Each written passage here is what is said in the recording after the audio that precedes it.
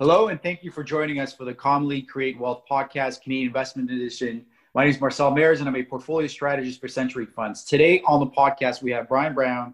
He's a portfolio manager, Canadian specialist, and we'll talk about the role of e-commerce in his portfolio, some buys and sells, and his outlook for North American equities. But before we get started with questions for Brian, I want to provide you with a quick update for the Century Canadian Funds.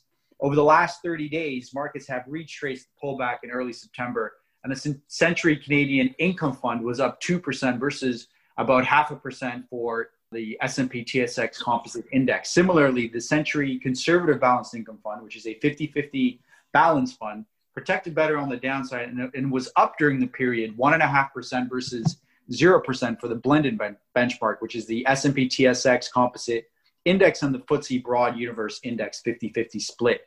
The driver of outperformance on the equity side was essentially or almost no exposure to materials and energy, and both sectors were down about 4% during this period, and exposure to industrial, so companies such as GFL, which is in waste management, and Brookfield Business Partners. So moving on to questions for Brian. Brian, can you tell us what role does e-commerce play in your portfolio? There's quite a few names associated with e-commerce, including Amazon, Element Fleet, CP Rail, Fiserv, that you have in your portfolio. Can you comment on this? Thanks, Marcel. Before I get into that, I'll talk to you about why we like e-commerce in our portfolio. We are of the view that the rise of e-commerce offers long-term tailwinds as new technologies are enabling brands to establish a more personalized experience and improve relations with customers. According to one market research company, North America is expected to record the largest increase in e-commerce penetration over the next 4 years, reaching 24% in 2024, up from 15% in 2019. Now, COVID-19 has undoubtedly accelerated the adoption of e-commerce as U.S. credit card purchases jumped to 32% during the COVID-19 lockdown in April versus 18% before the pandemic in February. Additionally, PayPal CEO Dan Schulman has mentioned that the penetration of e-commerce has outpaced their prior forecast by 3 to 5 years, representing a strong pull forward. There is some debate regarding the staying power of the accelerated trends, and we believe there has been a permanent shift. In a recent survey of 1,000 U.S. consumers, 60% of respondents expect to spend more online post-COVID-19, while 42% only expect a moderate change. So we're going to see, some consumers staying with those e-commerce trends. The implication is wide-reaching across many different industries and companies, and we own a few of them. One of them would be Shopify. Shopify e-commerce is the core element of Shopify's platform and provides everything for a merchant to set up and run e-commerce websites. Also, Amazon, a name that we own, also known as Earth's biggest store. And they have a great extensive infrastructure network that allows last mile delivery. Another name that we own in the financial sector would be Element Fleet Management. They're the largest player in North American fleet leasing and management. And they have a number of clients with solid e-commerce businesses. And lastly, on the smaller side, we own Lightspeed Point of Sale Inc. They provide point of sale software solutions to retail and restaurant industries, helping customers with omni-channel capabilities. That's great. Thank you, Brian. Now, can you tell us why such a low exposure to the material sector? And we already talked about not having exposure to the energy sector in our last podcast about 4 weeks ago, which you can find on CI.com insights under the podcast section under Brian's name. So just going back, can you tell us why such low exposure to gold companies? That's a great question. And we have typically avoided materials companies in general because of volatility around the commodity pricing, which has been a very difficult thing for us to predict and has been problematic in attempting to protect on the downside. However, we have recently added Agnico Eagle Mines Limited. This is a Canadian-based gold producer that has 8 operating mines, 5 in Canada, 1 in Finland, and 2 in Mexico. Now, we are bottom-up investors, but that does not mean we ignore macro factors. And given rising U.S. debt from fiscal stimulus, which could weigh on the U.S. dollar, we believe adding gold serves as a suitable volatility hedge in our portfolio. So we view Agnico as a quality company with a robust organic growth pipeline, having low development risk and possessing significant optionality. Also, we believe that Agnico is poised for strong free cash flow generation. That's great. Thanks. Another sector that contributed was the industrial sector. Can you highlight some names that contributed to performance during this period? Okay, thanks, Marcel. So one of the names that contributed to our performance in the industrial sector is Brookfield Business Partners. This is basically a private equity company.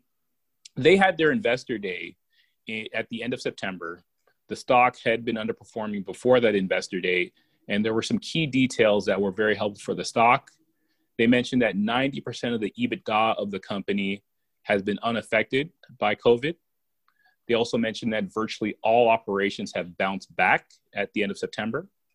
And we also found that revenues were down 40% in April, but then they improved to being down only 15% in July. So we saw some good improvements in that story. The other name that was a contributor was GFL, which is a waste management company. They ran into an interesting situation where there was a short report on the company, which brought about claims of accounting manipulation, over leverage, and believe it or not, mob connections. These claims were largely unfounded, and the financial aspects of the story were well known. So once the report was digested by the investment community, the stock rebounded. Okay, that's great. What about some companies that you bought or sold during this period? Can you highlight a few? Certainly. So in addition to Agnico Eagle Mines, another company that we purchased during this period is Colliers International. Now, Colliers is a leading global real estate services company that provides commercial real estate services that include consulting and advisory, property management, leasing, and real estate investment management. We are attracted to their competitive advantages that include 1, scale, given their global platform for multinational clients. 2, high switching costs, given corporate solution software. 3, long-term contracts. And 4, a reputation based on the quality of their service. Going forward, we expect Colliers to continue offering robust growth and high returns on invested capital. Now, a name that we sold during this period is a company called Canadian Apartment Properties REIT, also known as CAP REIT. Now, CAP REIT owns freehold, leasehold, and co-ownership interests in rental apartment complexes in major urban centers across the country. Approximately 45% of CAP REIT's net operating income comes from the GTA, which is very attractive. While we have been encouraged by stable rent collections and firm occupancy, we are concerned with a number of factors that could negatively impact property value. A prolonged weak job market. B, a drop in immigration. C, shrinking government support measures. And D, the potential for further rent freezes. Okay, to wrap it up, one last question.